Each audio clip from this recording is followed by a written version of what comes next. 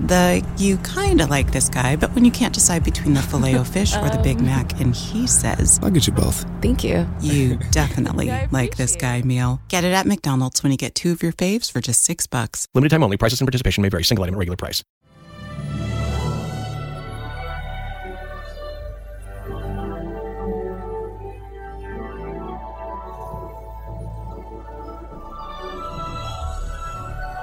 Welcome to the Podcast Maneuver, the officially unofficial podcast for Picard on CBS All Access. I'm Jim. I'm Aaron. And we just watched Season 1, Episode 4, titled Absolute Candor.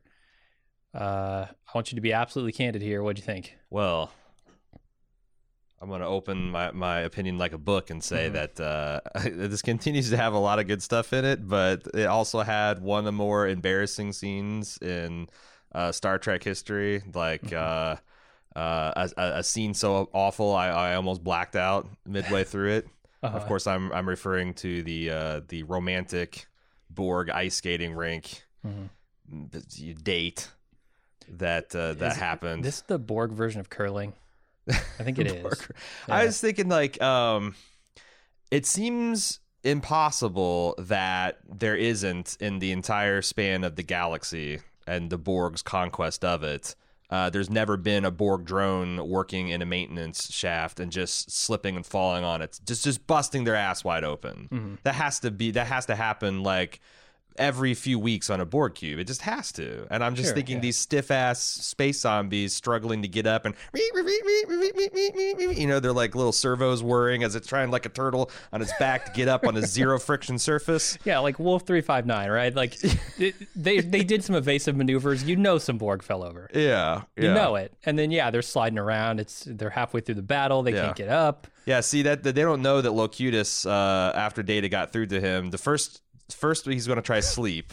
If that didn't work, he had slip up his sleeve. He's just going to slip. He's going to simulate a signal to all Borg drones to report to the air shafts, and then they just never recover. See, I think these are specially designed hallways. I think this is like the Olympics, essentially. This is a rink, This is not just like, it's a maintenance tunnel, and it's greasy or whatever, and it happens to be something we can slide on. No, this is purpose built. They got for sliding. Zamborghis that go down and just make sure that this surface is nice and shiny and polished. Right. Yeah. But there's also some good stuff. I think that one thing that I have to get used to in Star Trek is that every series gets to just reimagine the various, demographics of the galaxy. Like, Klingons in the old series were dudes wearing bronzer with like sculpt eyebrows. And then in the motion picture, they got the turtles glued to their foreheads. And they've been that way until you got to Disco, in which I don't know what they turned into. And like now the Romulans go around with like, swords as sidearms, and they've lost the shoulder pads. Yeah. And that they've got a radical religious sect that's the opposite of them. But I guess that's kind of cool, because sometimes I feel like Star Wars is the other way, where like they're kind of like sometimes maybe too rigid in their the culture of an alien species is too homogenous or something. Yeah, this gives them a little bit more flavor and color, but it is jarring to see these Romulans, with the swords and sidearms and the ninjas and whatnot. But it helps that it's the Romulans, because we didn't know too much about them to begin with. So like they're always mysterious. Yeah, like when they changed the Klingons in Disco, I was sort of disappointed, because I'm so familiar with the Klingons. Right, Like, for God's sake, one was on the bridge 24/7 in TNG. So. Yeah, and imagine if like your only exposure to American culture was like naval officers. Okay. Like the way it's like, the Americans, they just wear these dark blue suits, except for some of them have these white deals, and they're always on these big, you wouldn't, and then you go and you try to see a punk or a goth or a cowboy, and you're like, what the fuck is this? What is this? So I kind of get it. I like it, but there's I don't know. What do you think? I'm not as excited about this episode. It's the thing that I liked about this episode is going back and sort of seeing Picard struggle with his own actions over the last 14 years, where he tried to help these people. Right. He thought he did everything, but they view him as sort of giving up on them. Right. And I thought that was the most interesting nuanced thing they did. The other stuff, continuing to assemble a team 4 episodes into a 10-episode run of the show, I don't know about that. I don't think they're done either. It doesn't feel like it. Like Maddox is still the last piece of the puzzle. Or maybe he's like the he's got to be at the nest or something. I don't think they're gonna find him until shit's so you think he's real. like a MacGuffin or something they're actually trying to search for, or he's a quest objective rather than I think so, yeah. I mean, the thing is like, what more crew do you need? You've got an emergency holograph for every conceivable function, right, including holosuite designer. So but I know, as I said, that's the thing. It's like, I'm not crazy about some of those ideas, but like it's baked into the show's DNA. Like, you're going to get 20 different versions of Rios. Yeah. And it's going to be like a comedic effect. Like, you're going to see a culinary emergency holograph when they get bored of eating the ship rations. You're going to see the janitorial emergency holograph for when Raffi overdoses on snake leaf. You're going to that's just going to be what they're doing. There might be an emergency philosophical holograph for when Rios has an existential breakdown from all of the highfalutin philosophy he's reading in the cold darkness of space. Like, right. That is just going to be, it's like getting annoyed at Data's gold skin. Like, if you don't like it, if you think it's a bad idea, then buckle up. You got 7 seasons of it. So I'm trying to embrace the Rios. Yeah, I don't have a huge problem Grande. with, like, the EMHs have always been sort of comedy relief in a lot of ways. Like, you look back at Robert Picardo's whatever the fuck his name was, Dr. something. Right. He was comedy relief most of the time. He was a straight man type of comedy relief, and get to poke fun at the guy. He was the butt of the joke. Sure. So yeah, I mean, I don't have a huge problem with that. It's more about like, how much time are we going to spend assembling this crew, and when are we going to get down to the story? But I don't know. We'll see what next. Actually, I know what next week brings mostly, and it's ridiculous. Yeah, but kind of like in the way that like Star Trek sometimes gets, like, I want to see them all beam down to the pimp planet, with their pink suits and their long feathers, and Captain Picard or Admiral Picard, JL with his eye patch. JL's dressed like a leather daddy space pirate. Yeah, I can see that for sure. Yeah, we'll see that next week. Okay, let's talk about this week. We start off with Picard visiting the relocation hub 14 years ago, and we're introduced to a young Romulan boy as well as the Kowat Milat, who are taking in Romulan refugees. And his visit is interrupted by a call from Raffi telling him that Mars has been attacked, and he leaves to take care of businesses, but promises that he will return and continue the mission. You know what they say about promises, those Romulan Kowat Milats. Actually, I thought some of the philosophy here was kind of cool. Like, the prisons. It's a premise. It's a prison. Don't make another. Don't be a jailer to another. Something like that. Something like that. Yeah. That's kind of interesting. So a Romulan's kind of like, don't promise, either do or don't. Like, shit or get off the pot. Yeah. And it kind of falls in line with their,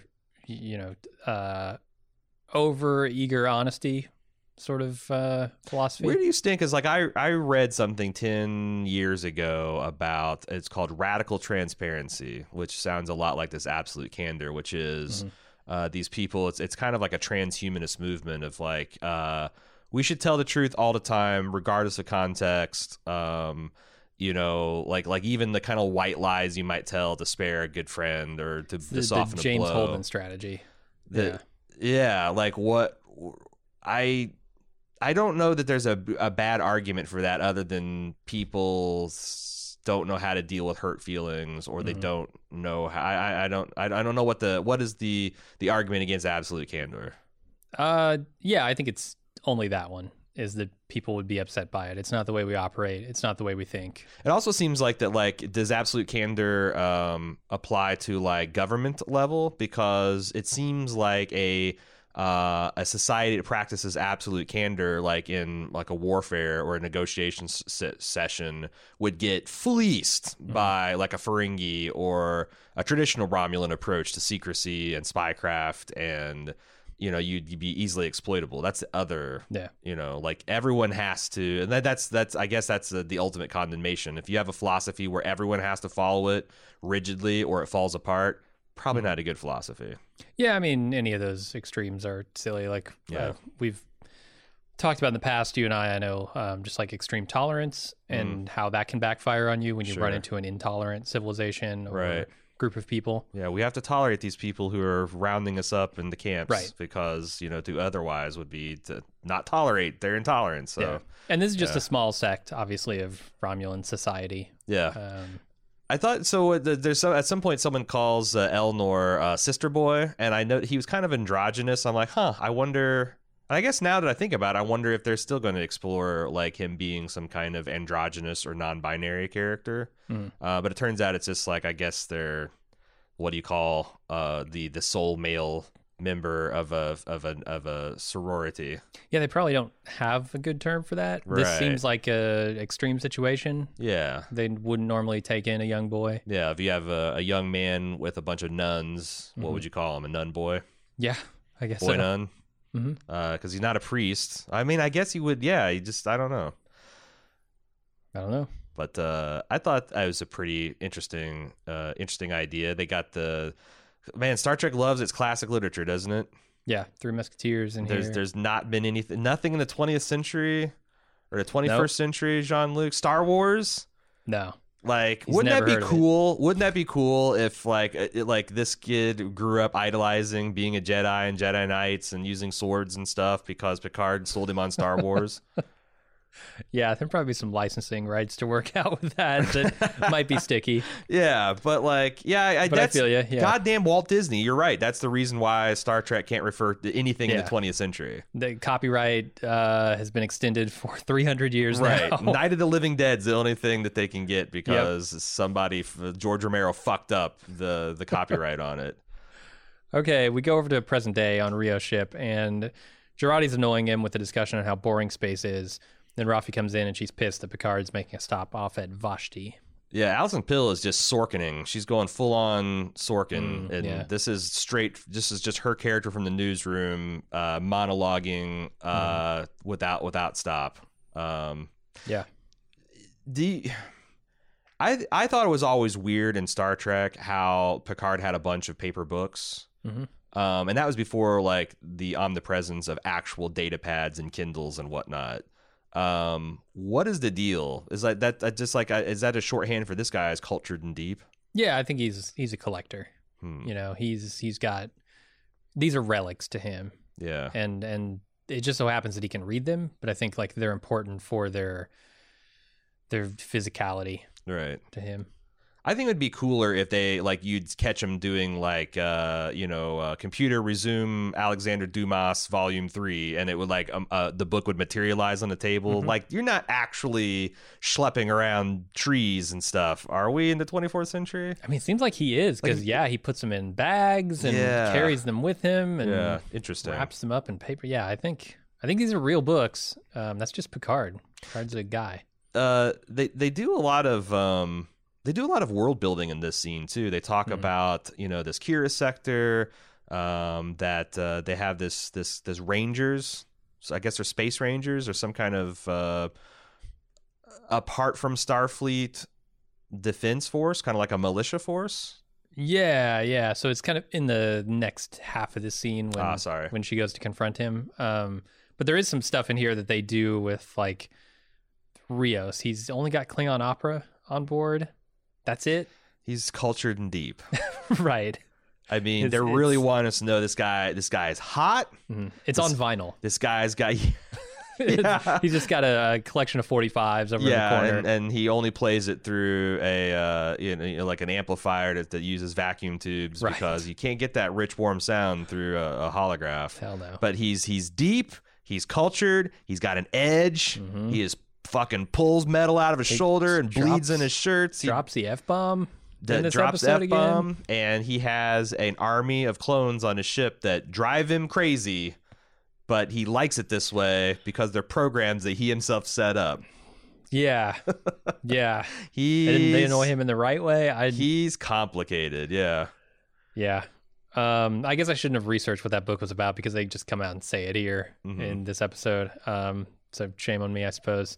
And then, yeah, we get to the second half where Picard's on the holodeck and he's got an image of his chateau. And Picard's explaining that he's stopping at Vashti to hopefully pick up a Romulan warrior nun, which is strange. Rios warns that the sector is very dangerous with an old warbird stalking around. And Rafi tries to persuade JL to stick to the plan, but he knows that this might be the last time he's out this way, and he doesn't want to miss his opportunity to see his old friends one last time. I don't understand why he doesn't.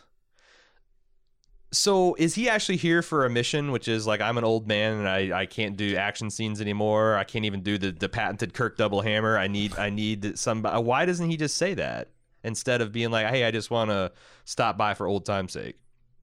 Yeah, I think it's a little bit of both is the thing. Like, he wants to see these people, but also, yes, he very much needs a warrior in his party. I don't know. There is a lot of stuff here going on, and so I sort of got lost in it. Like, you talked about the Fenris Rangers. I think this is where I first heard the term Coat-Milat. I must have missed it in the first few scenes. I think that he said something. They owe a debt to them for helping them relocate onto the Romulan, reclamation planet or whatever they're calling it. And then this is where they explain the way of absolute candor. It seems like he's sort of doing a nostalgia tour at the same time that he's picking up party members. I'm saying is, like, you got a ship full of people who are skeptical of your motives. Like, if you have a motive, and that's what I'm saying. Like, in Picard's mind, did he go down there just to kind of see and make amends, and then like, oh wow, they've got this like fucking badass warrior, but he wanted that. Yeah, he does. So I don't know why. None of them seem like they're like the warrior type. Like even Rios doesn't. So like what? No, he's too aware of his own death. Yeah, exactly. To be a warrior type. he's paralyzed by this existential crisis. Yeah. I don't know. I'd like to find more about these Rangers. I wonder if we're going to run into them this year. I was actually excited to see this antique bird of prey, but it seems like they dusted it off by the end of the episode. Yeah. And it's antique. This is like Star Trek, the old series bird of prey. Yeah, I was expecting a little more curve to that bird of prey. It's an old saucer. Angular as fuck. It's old saucer. It's just a saucer with two wings on it, man. And I thought it was pretty cool. Yeah. I'm not sure why Rios' ship can't outrun this old hunk of junk, but I don't know. Although I guess like big, Rios powerful ship. Rios is kind of like still just a personal craft. Where that's maybe it's 100 years old, but it was a fucking capital ship of its day. Like it's got fully operational sublight drives and whatnot. It just seemed like that Rios' ship was so much faster than it. It's so much more maneuverable, certainly. But maybe he's talking about like warp drive. Like you know, I can't outrun it from that standpoint. But I don't know. Do you think that this holographic recreation of the winery, the Chateau Picard, is going to be the new ready room? Like anytime they need to discuss stuff or get philosophical, they call. Maybe. I don't know. I got to see more of Rio's ship. I got to see what other compartments he's got. Because it looks like it's just one big bridge/engine bay. Yes. There's a holodeck somewhere. There have to be quarters, right? You don't take 5 people on a ship with no quarters. What if you have like a 15 by 15 holodeck and everyone's quarters are just in there?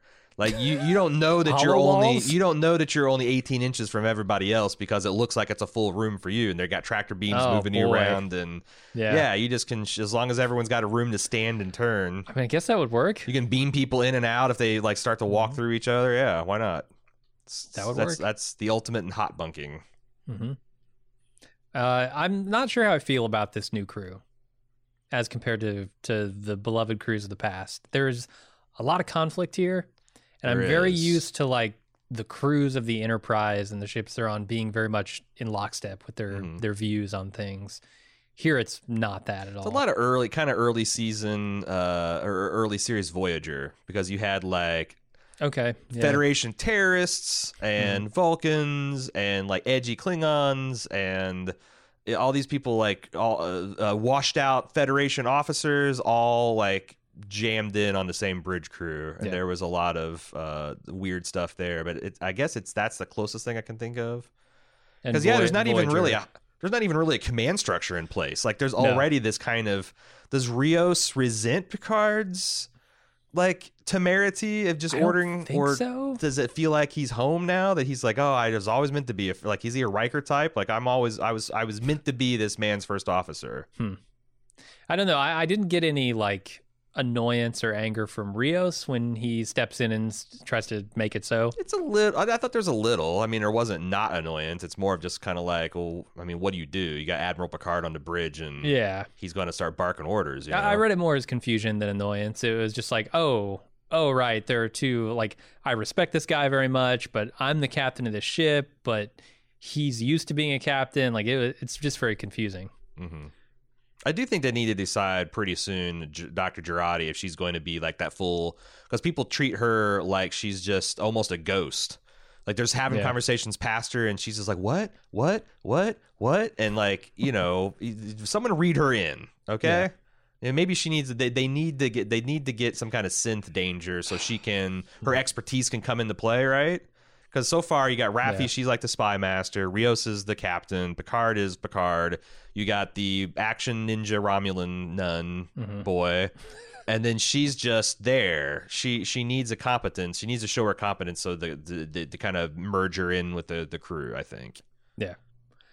I'm with you, but she's also the audience proxy in a way. That's true. And how would we exposition dump if we didn't have her being somewhat ignorant of the situation? I think they could use Picard, because like Picard was completely ignorant. That's another thing I'm kind of amazed at, just how complete Picard's abdication of his duties were. Like he leaves this nun Zanny on the surface of this world, Vashti, and pledges, hey, you know, the synth attack, no big deal. I'm not going to let this thing fail. And I think he never comes back. Like that's the kind of tail tuck between your legs and running that is jarring to me when it comes to Picard. And I've read a lot of people saying, well, you got to understand, this is a broken man. This is a man who, you know, got assimilated by the Borg, got his sanity back by, you know, bonding with his family. Then his family all got burned to death in a structure fire on Earth.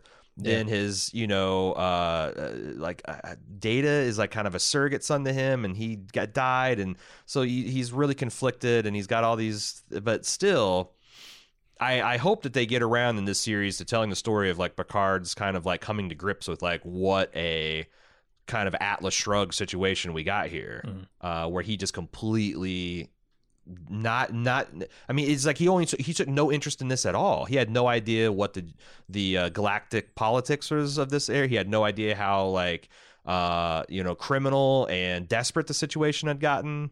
It's kind of amazing. So we got to the artifact and we see an old recording of Ramda explaining what Ganbadan is, which is Day of Annihilation. She mentions the destroyer, and Soji's ears perk up. There's a lot of lore. There's a lot of shit that they're dropping on us this episode, just a ton of it, almost to the point where it was a little much for me. And if I weren't doing a podcast about this, I would have come out of this remembering none of it, because it was so much. It seems like the stuff they want you to remember is this destroyer, this you know, like there's some kind of Romulan Armageddon that's Ganbadan. Yeah, and we haven't even gotten to the other half of the Romulan stuff, the Kalan Kankai or whatever the fuck it is. The word with too many Ks sounds in it. Yeah, there's just a ton. I really like this is starting to become maybe like the new bullet time, but that like Blade Runner hollow effect where one person's hollow face is overlaid on another. They kind of draw. They did that this last season in Watchmen, where they had Angela, you know, looking at a holograph of her father, and as it spun around, like their faces overlaid, and now you see this. Oh, right, the tree. Tree, the acorn of ancestry. Ancestry, that's what it was. Ancestry. I think that was pretty cool, and you know, I think what I got from this is when they talk about all the shackled demons freed, I think they're talking about these unreclaimed Borg drones. And answer the call of the destroyer. Like that's my theory right now, is that what they're concerned about is Sophie, just like Lore and Data at once upon a time led this cadre of unaffiliated freed Borg drones as an army, that could be, you know, you take the Borg and you have this large army, this powerful vessel, and it's under control of these synths. Like, what can they do? Like, we saw what they could do on Mars to a very powerful force, the Federation, the Starfleet. What could they do with the Borg cube and all these drones at their disposal? I think that's what they're going, because otherwise, shackled demons. There's kind of a lesser fulfillment in the synthetics breaking free of their chains. I guess attacking that's true. Mars, maybe, unless that's a Romulan thing. I don't know. Yeah. But yeah, I think the thing you talked about sounds a lot more interesting than, and it that didn't end all life everywhere, right? So I think there's a greater fulfillment here coming. Yeah, greater and lesser fulfillments. Gotta love that with prophecies. All right, we are back on Rio's ship, which is called the Siren, La Sirena. They arrive at Vashti and examine the defenses. They don't have clearance, and they mention even the mention of Picard's name is not getting them through their defense system. Rio suggests a gift of cash, which apparently works. Yeah, which I think Picard does, and it works, and he beams down. His bribe people. Wait, you're cash? right. Huh? What cash does Picard carry? I don't know. Like, that's the thing that gold press latinum. Does he have just cases that he carries around with him like books? He gave him Three Musketeers. He gave him a copy of Three Musketeers. Yeah, the first edition Dumas. I don't know, man, because like one of the I do this political podcast on the Swizzbold network, and what I had this whole theme of like, trying to go to a Star Trek age where like what we're trying to aim for in humanity should be a Star Trek style utopia, post scarcity, post currency, post class, and Star Trek Picard is doing its damnedest to not only find all the problems of that, which is the fact that the Picards have this massive chateau on Earth, which seem and there's this family of wealth and privilege and prestige, but they're also introducing a whole bunch of new stuff. Like, and I get it. Like, you're always going to have like the Romulans. Maybe they don't roll that way. Maybe they still, and you've got these these backwater towns, kind of like when the Jedi go out to Tatooine and the Republic credits are no good here. But it doesn't seem like it is ever a problem. Like, what would Rios have in a post-currency society? Like, what did it mean when Raffi said that she was living in a hovel? She lives in a Aerostream trailer and wants for nothing in a national, like what looks like a national monument park. Like, is that poverty in the Federation? She claims it is. And then you look at this planet, which is supposed to be like this wretched, planet desperation, and I don't think they told that story very well. Nothing, like there wasn't, like they talk about how much crime there is, but like it didn't seem like there was crime.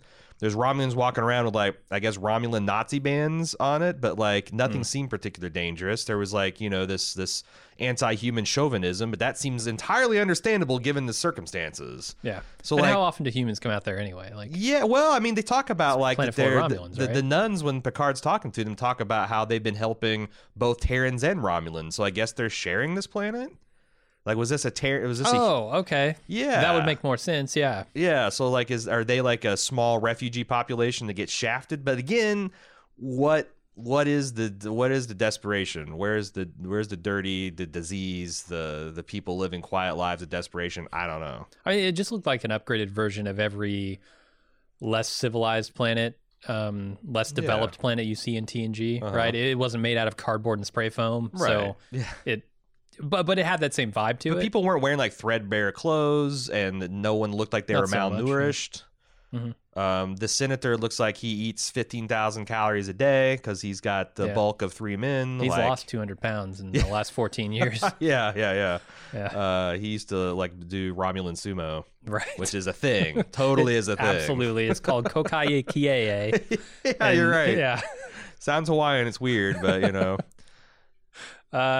where was I? Yeah, so he beams down. He's not received with much hospitality. However, it's a different story when he goes to see his old friends. They welcome him in, and he asks for Rami?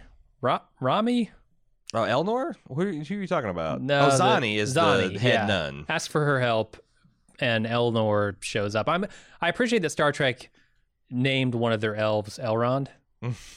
That's a nice touch to me. Sure, yeah. Of the elder race of Romulans, sure. Right? And they even had the pointy ears. They have the ears, the eyebrows, they got it all. Space Legolas right here. Yeah, and then it's the thing kind of is, ridiculous. They raise the issue of what is he going to do when it comes to ranged combat. Because a guy at the end's like, yo, I like to see your sword stop this disruptor. Are they going to give him a space bow and arrow? Oh, no. I hope not. I mean, because it is a problem in a world of phasers where those are a thing, and you can just kind of hose a whole room down with stun fire. What are you going to do about that? Yeah, how many blaster bolts can he block with that sword? This isn't Star Wars, right? Where like you got the Jedi who fight with the lightsabers. That's what I'm saying. They can Star Wars, they got these warrior monks that do melee, but they also have magic powers, so they can choke you across the distance. They can run super fast. They can jump super high, and by the way, they can block up to AT-AT walker fire with their laser swords. So what is this guy going to have? Seems like he's got a lot of spin moves. That's true. That's true. But I don't know if that spin move is going to set the transporters are what saved the day in this. He's got a personal transporter that he just closes the distance. That would actually be fucking cool. Why wouldn't like a you point do that? to point transporter where he can just like it's like 2 uses per battery life. It's like and then you got like the Spider-Man thing where it's like Spider-Man can swing from webs, but he runs out of web fluid. Like, you can, like, he's got a magic power, but it's got a limit that you can understand and do it. Things are getting desperate. There you go. I wonder if they thought of those things. Probably not. Okay, let's move on to the artifact where Soji's watching over a sedated Ramda. She tells Narek that she felt seen by Ramda, and he says, "Oh, I see you too." Then they go to a bar where Soji expresses her mistrust of him, and he decides, "I'm going to prove myself by taking her to participate in a Borg ritual, which involves sliding down a hall in socks." We kind of talked about this. It is truly ridiculous. Yeah, it's really bad. And I'm like, the thing is, they're on a Borg cube, and they also have the disadvantage in that in their plot, she's been there for years. So it's not like he can take her to some kind of vast Borg cavernous chamber or take her to the edge of the force field and like, look at the black. There's very few opportunities for a romantic encounter on the Borg ship. Even still, maybe keep working. Maybe just have an insert romantic scene here and, go on, write the rest of the episode. You got a couple weeks before they start shooting. Come up with, like, is there, like, something? I don't know, but I don't know what you do because the Borg ships are famously not a romantic location. Right. You can get into one of their recharging chambers. Sure. Shut a door or something around that. I don't know. Maybe he could, like, I'm trying to think of, like, 'cause she's a scientist and she's like insatiably curious. Like, maybe he has the key to, like, the Borg, like, species archive, or she could find out a whole bunch of knowledge that no one else knows. I don't know, but, like, this ain't it. I just know what it's not, and it's not sliding down a Borg air shaft in your socks and then making out with it. There is some stuff I like in this scene when she talks about feeling like she was seen. And, he sees her too, but that's in totally different ways, right? Or kind of in the same way, but with different purposes. And you can feel the tension between, his sister, Rizzo, or whatever the hell her name, like putting pressure to, like, go fast, and her being a smart person of her own agency, like, the fuck, dude? How do you know so much about me? This is coming off as, like, kind of like, are you a vampire from Seattle? Like, why are you so up in my personal business? Why are you taking such an interest in me? And the way he pivoted that to, like, I'm the same as you, I'm just feeding an insatiable curiosity. I thought that, and the fact that he's got things he's hiding from her, but she's got things that are mysterious or she's hiding for him. Yeah, that she doesn't know about, but she's like on the edge, right? And that's where I feel the tension. That's why I guess the scene toward the end with Rizzo and Narek almost worked for me, even though it's not good. There's some problems there too. Yeah, it's a very weak scene, but it ties into this scene interestingly because she's got this subconscious line where if they cross it, she's going to activate. And we've seen what that looks like with Daj, right? Yeah. And that is the thing that they need to prevent. And that's the thing where if they push her too fast, they say that'll happen. What are they trying to do? Get her to realize that she's a robot and that she's there against her will and turn her? I think before so. she activates, and then if she activates, then it's a big problem. Yeah, like earn her trust, and then push her slowly into activation. Because he's planting seeds of like, because I don't think, like you said, I don't think she's aware. Like she's got memories of coming over here in this transport, yet she wasn't. Like I do have a lot of like who put her there. Yeah, like what is who? It's got to be. And the Romulans want to know too. It's got to be this nest of synth. It's got to be some kind of like what was that game we played? Detroit Become Human, where you had this like underground collection of like illegal synths. Living on a big boat. Yeah, they've got to have something like that where they have put a deep sleeper agent in this place to, I don't know, maybe they are planning on using the Borg as their personal army. That would be cool. There's a lot of exciting possibilities. I just and I like what they're doing. It's just like, man, they should really cool like the Borg skating rink and the sister who's trying her best to be a fucking Lannister. Yeah. Pare some of that shit down because the emotional conflict here and the stakes and the objectives they're trying to do, I think, are kind of interesting. Mm-hmm. All right, so word of Picard's presence is spreading on Vashti, and Rafi's getting worried. Apparently, Candor is headed their way. They spot him in the Warbird, but Picard won't leave. Instead, that's a space pirate that we don't really know anything about. Just that he's got an old bird of prey. Yeah, it's the guy from the Star Wars universe who's come over, Candor. Yeah. Instead, he speaks with Zani about poor conditions on Vashti, and she says that Elnor has no home and suggests that Picard take him along on the mission. And this is where we learn about the Colin Kakai. Mm-hmm. Which is a bound blade in the service of a lost cause, I guess. Yeah, which I thought they had explained to us pretty well. Mm-hmm. But then later on, they explain it again, I guess for the benefit of the crew. I think the lost cause is what we didn't. We didn't know what the criteria for the mission is. And then that's like a nice little sick kind of ominous, like, oh, we're on a suicide mission. That's why they joined us. I start to think then about, okay, what does an order of warrior nuns that only accepts the most hopeless of missions look like 200 years after it's developed? It's probably gone, right? Like if they're only sending out their warriors to go on missions that are against all odds. Because like the Faceless Men in Game of Thrones is kind of like that, where like, but they extract a huge price, and if like you're poor, they might take your firstborn's life, or they might take them into their service, or if you're rich, it just might just be like a extremely expensive fee. But that is like what if you're just doing this out of the kindness of your heart? Maybe they're that badass that they actually having a Colin Kaki. Colin Kaki. Having a Colin Kaki member on your side is something that's powerful enough to swing a cause. I don't know how, or maybe small scale shit too. Like they don't ever get involved in like galactic issues. It's more of like, hey, this guy stole bread from me. I need someone to go get it back so I can feed my family. Okay, well, yeah, having a peerless blade on your side might help. They better have those personal teleporters, because otherwise the odds are not in their favor. Yeah, but also, I felt like they didn't do a very good job of selling the poverty of this planet, even though they're talking about it. But then also Picard allowing the perfect to become the enemy of the good. I feel like that's a lesson on like 7 different Next Generation episodes, like how that can go awry. And it's just so weird to hear this old Picard say like, I couldn't see it. The fact that I thought you meant on the actual episodes themselves.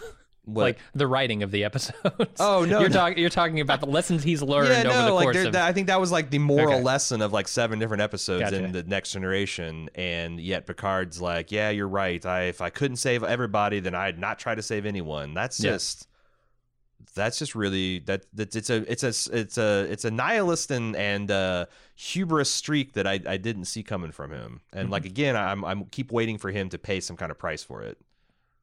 Yeah, we'll see. So got 6 more episodes, I think. Picard then tells Elrond the story about his mission. Because Picard abandoned him years ago, Elnor refuses to go with him. Yeah, it's funny because my wife, Cecily, wanted us to... She suggested we call this Spot Watch. Because she's really enamored with Data's cat Spot. Oh, okay. And I said, there's no fucking way that cat is ever going to come up on the show. We would have fulfilled the name of the podcast because episode 4 first Spot reference. Yep, it's true. And I think cats. It's like I kind of want to see a 24-year-old Spot cat. Like you can get a cat living that long. Yeah.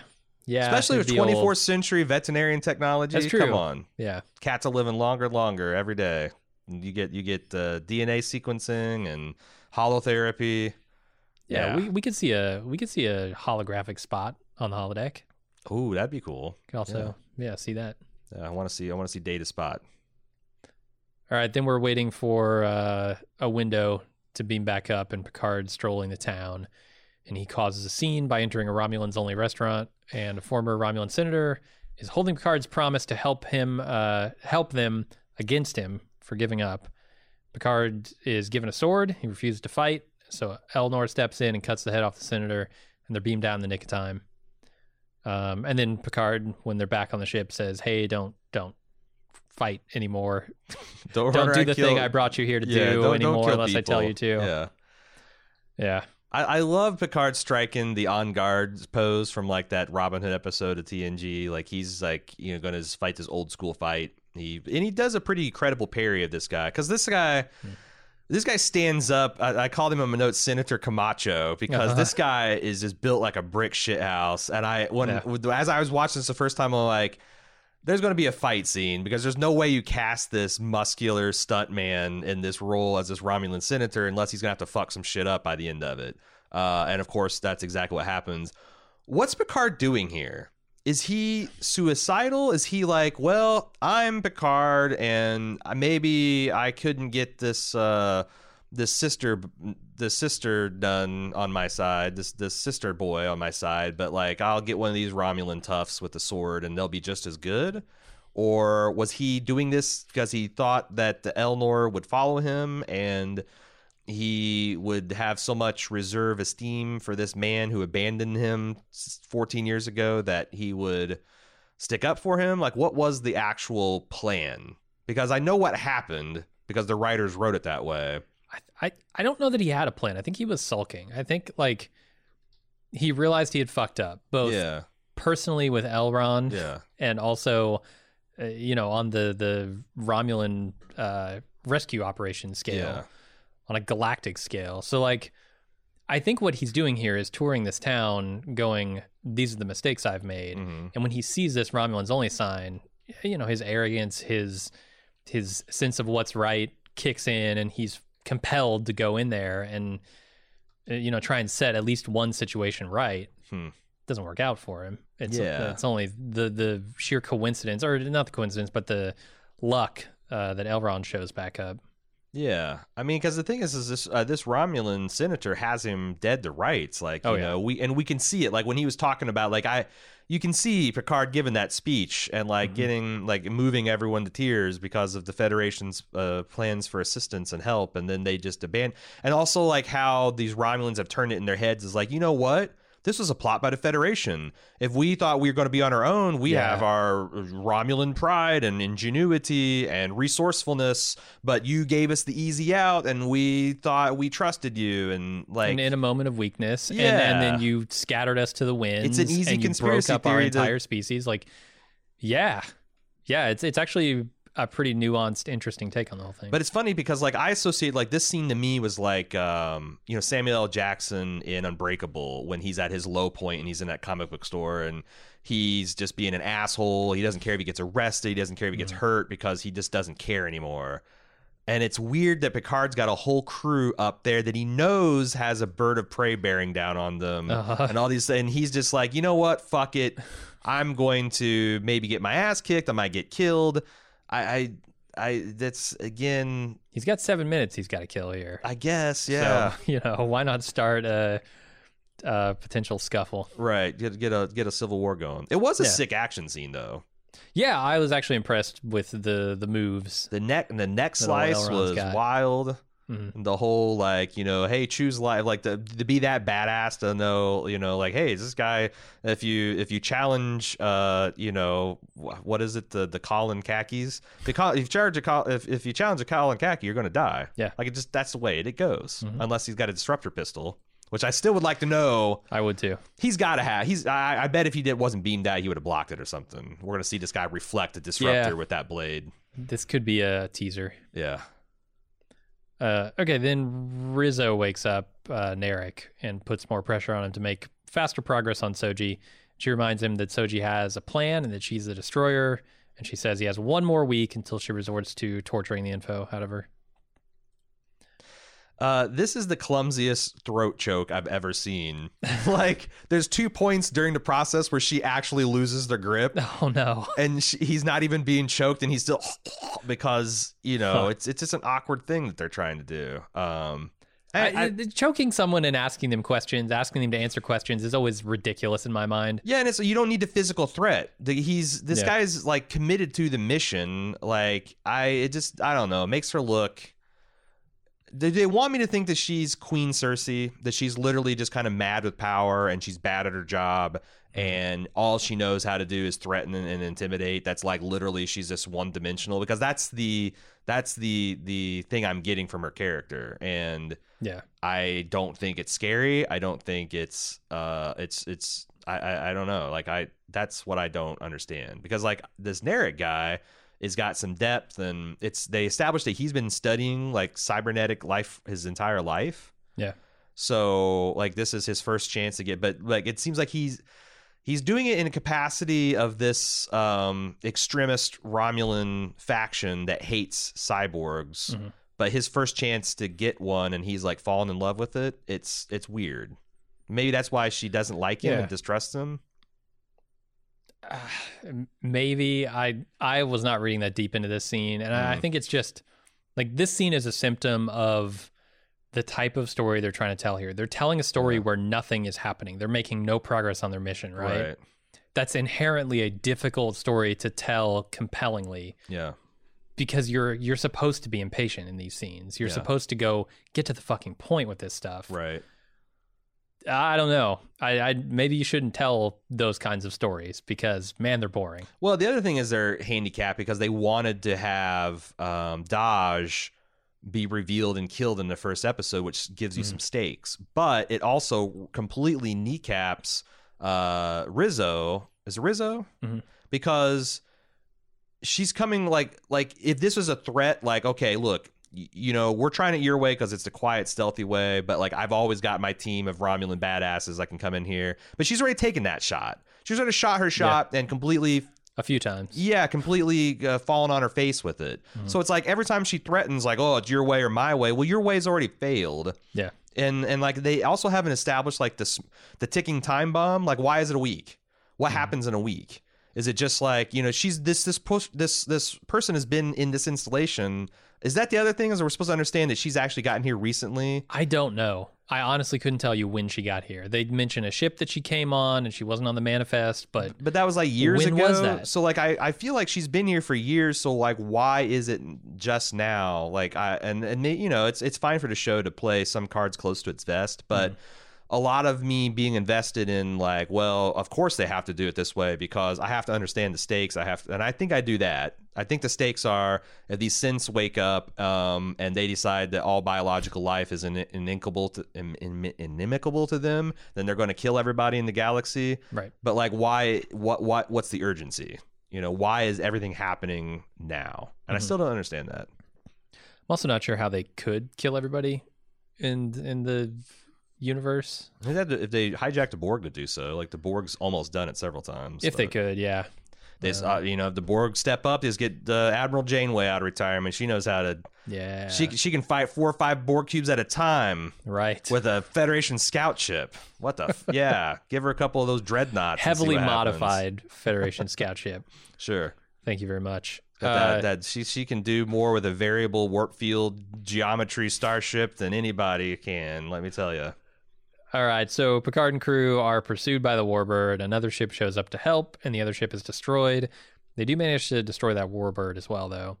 Or at least handy, like it's like out of commission. Yeah, they cut off one of its nacelles. Yeah. So it can still fire, though. Yeah. Not sure why they're not more worried about that in the moment. Right, yeah. Maybe some more evasive maneuvers are called for, but they beam the pilot of the destroyed ship aboard, and oh boy, it's 7 of 9. How? Yeah, I would love to know how she got here. Like, I guess they established that Picard, like, what? Maybe she's a ranger.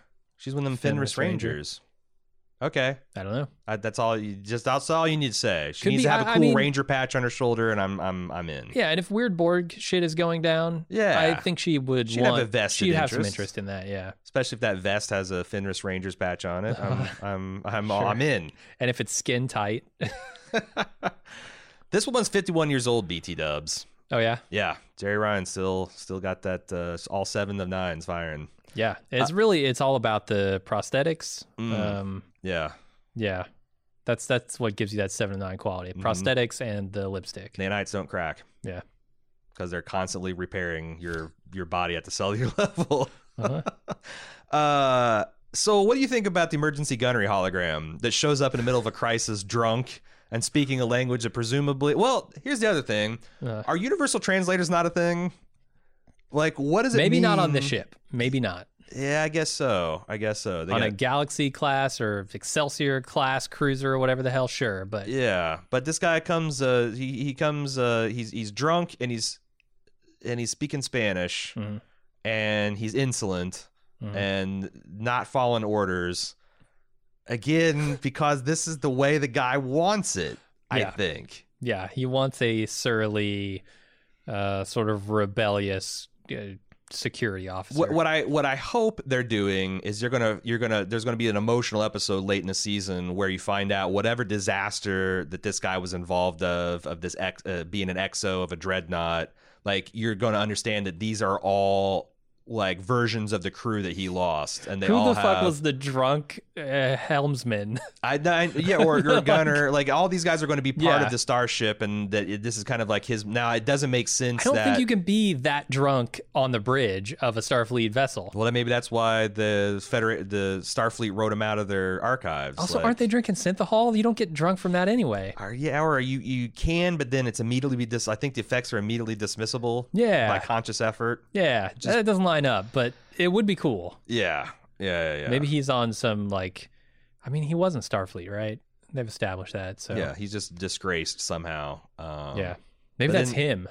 Maybe that was him. It's the old version of him, just a drunken, sloppy. He was the first officer, though. So, like... Yeah, maybe that was before his promotion. Yeah, I don't know. Maybe it's the Starfleet Commander. Special Forces, because those guys are always famously lacking discipline. I did like to see the old school Star Trek bob and weave. You know, the inertial dampeners on this ship are weak. That they always are.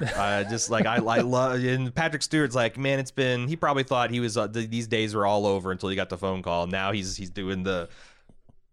You know, we should do some of that on our little bridge, our bridge set. You know, I'm pretty sure there's a warbird behind us somewhere chasing us down. Oh yeah, we need to be. Yeah, if we get into season 2, I need to be able to take this thing into red alert.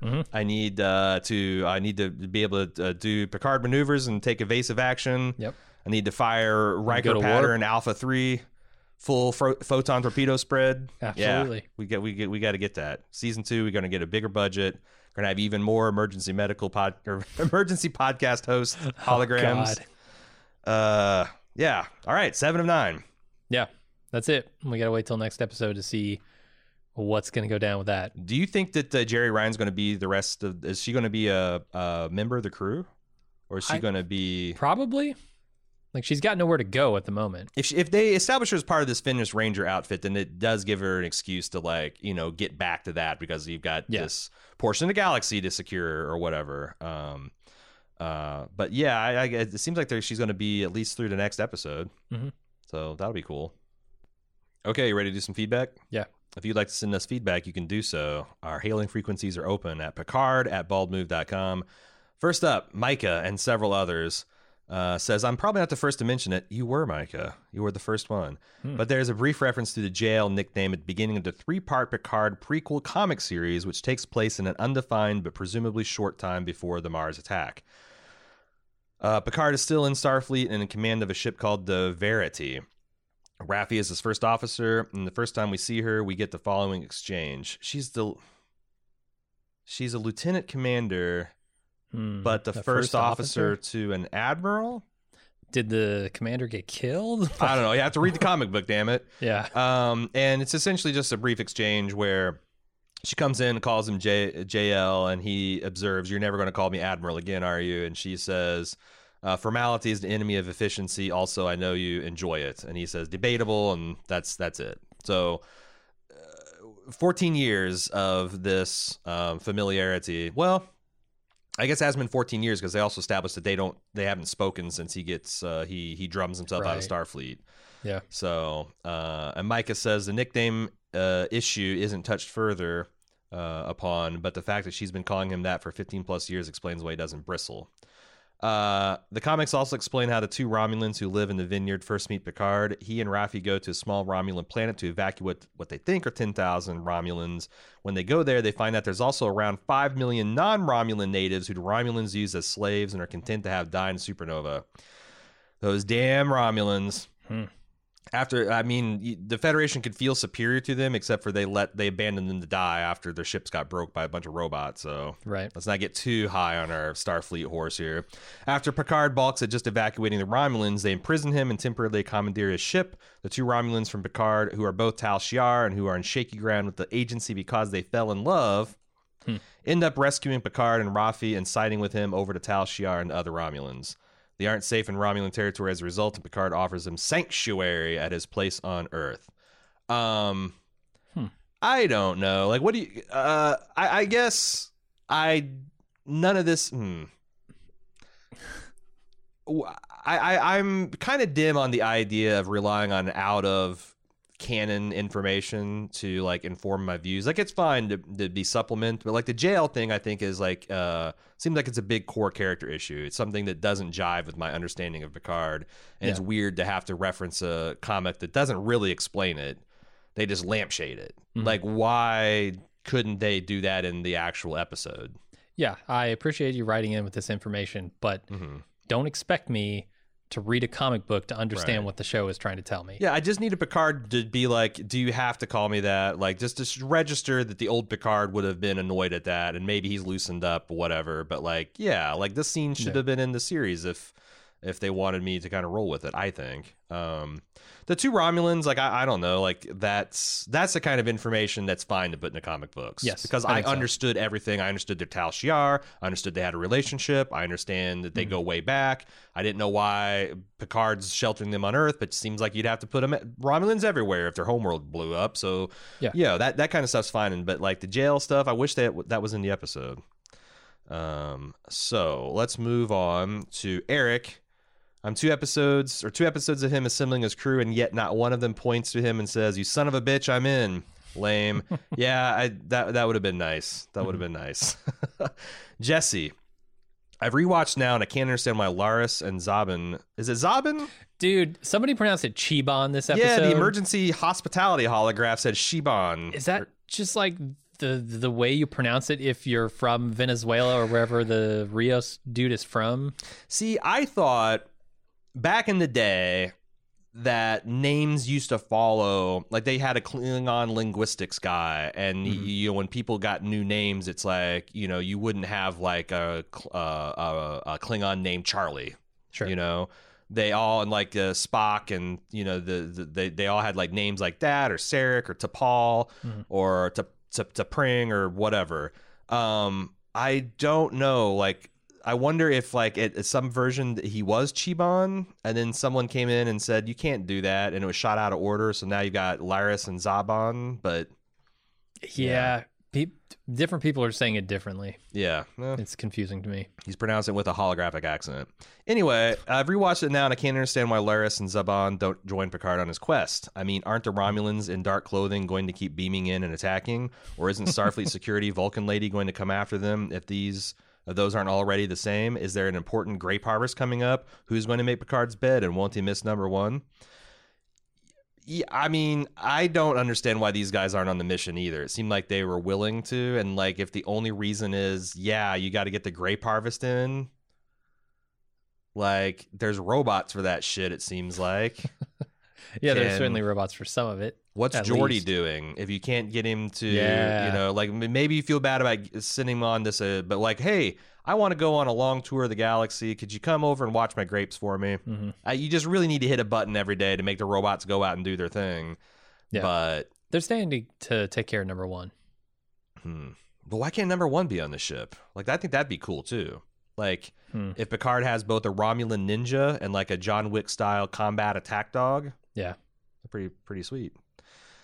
Ginny, your comments last week about bad Trek and lobbing all sorts of storylines and ideas at the series to see what stuck prompted me to go back and start TNG from the beginning. that is quite the palate cleanser, and will prepare you for almost any amount of ridiculousness that is in Picard. When I started watching, I started at season 3. Yeah, same, and it's still, there's some ridiculousness. Oh, yeah. She says Crivens, but the Encounter at Farpoint is awful. I'm kind of fascinated watching it again, knowing what great things came of it, but geez, the TV execs must have had a crystal ball or something. Or did they? I guess for late 80s, it's on the money, and also heavily using the original series tone and feel to benchmark the style of the reboot. So much so that mini dresses from the female characters had to wear in the 60s series catapulted into the 80s, including what would seem on this fine strapping man. Now, she sent me a screenshot, and there are indeed, in the first episode of Star Trek, dudes wearing the Uhura style miniskirt and go-go boot uniform. So just to give you a background on that, I must confess I did a double take. Not that a dude can't wear a dress. I'm totes 101% behind that. It's just enormously progressive for an 80s American TV show, is it not? Or am I remembering the era differently?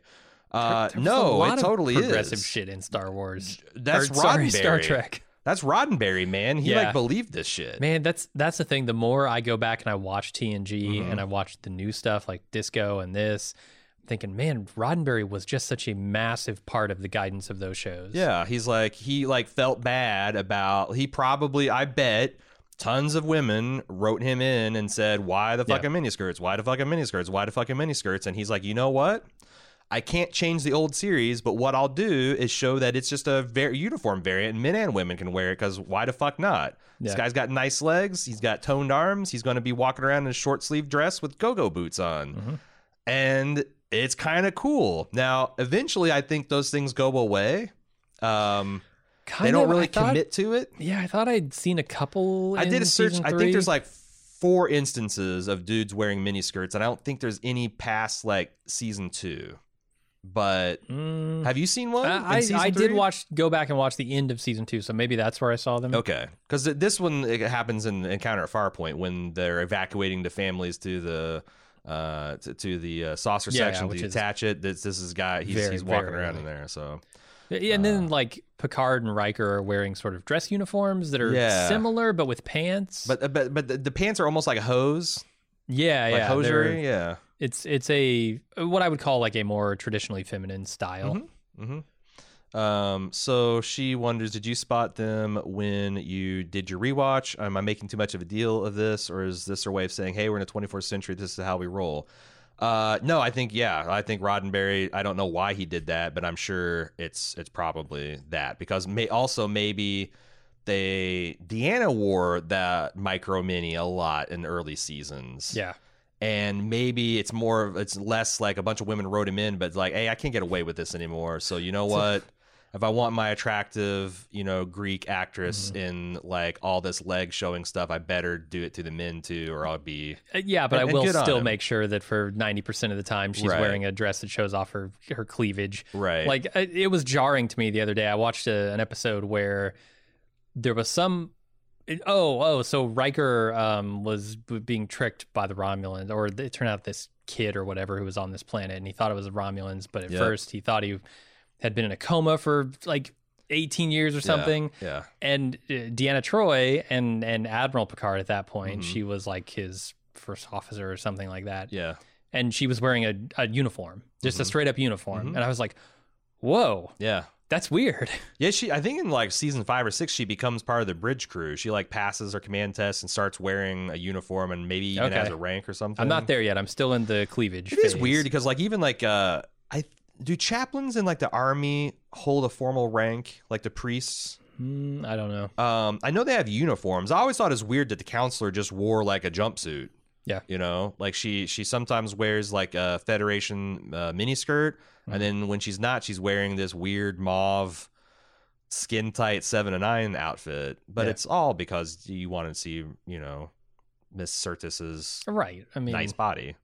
Of course. So anyway, it's enlightened, but only to a point. Absolutely. Maybe we can see Picard in a miniskirt. It's next episode. It's our closest a leather miniskirt and high heels. I want to see it. Hell yeah! All right, that's all we got for feedback. Again, if you'd like to send us some, you can do so. Picard@baldmove.com. That's it for us this week. We'll be back next week to see. I'm setting my expectations basement. I've already seen the outfits. I'm there for the outfits.